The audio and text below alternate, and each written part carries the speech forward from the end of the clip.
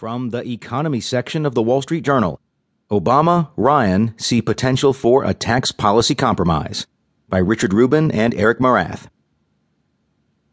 President Barack Obama and House Speaker Paul Ryan have the rare makings of a tax policy compromise.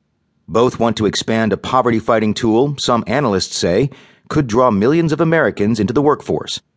Having formally met Tuesday for the first time since Mr. Ryan became Speaker, the two hold wide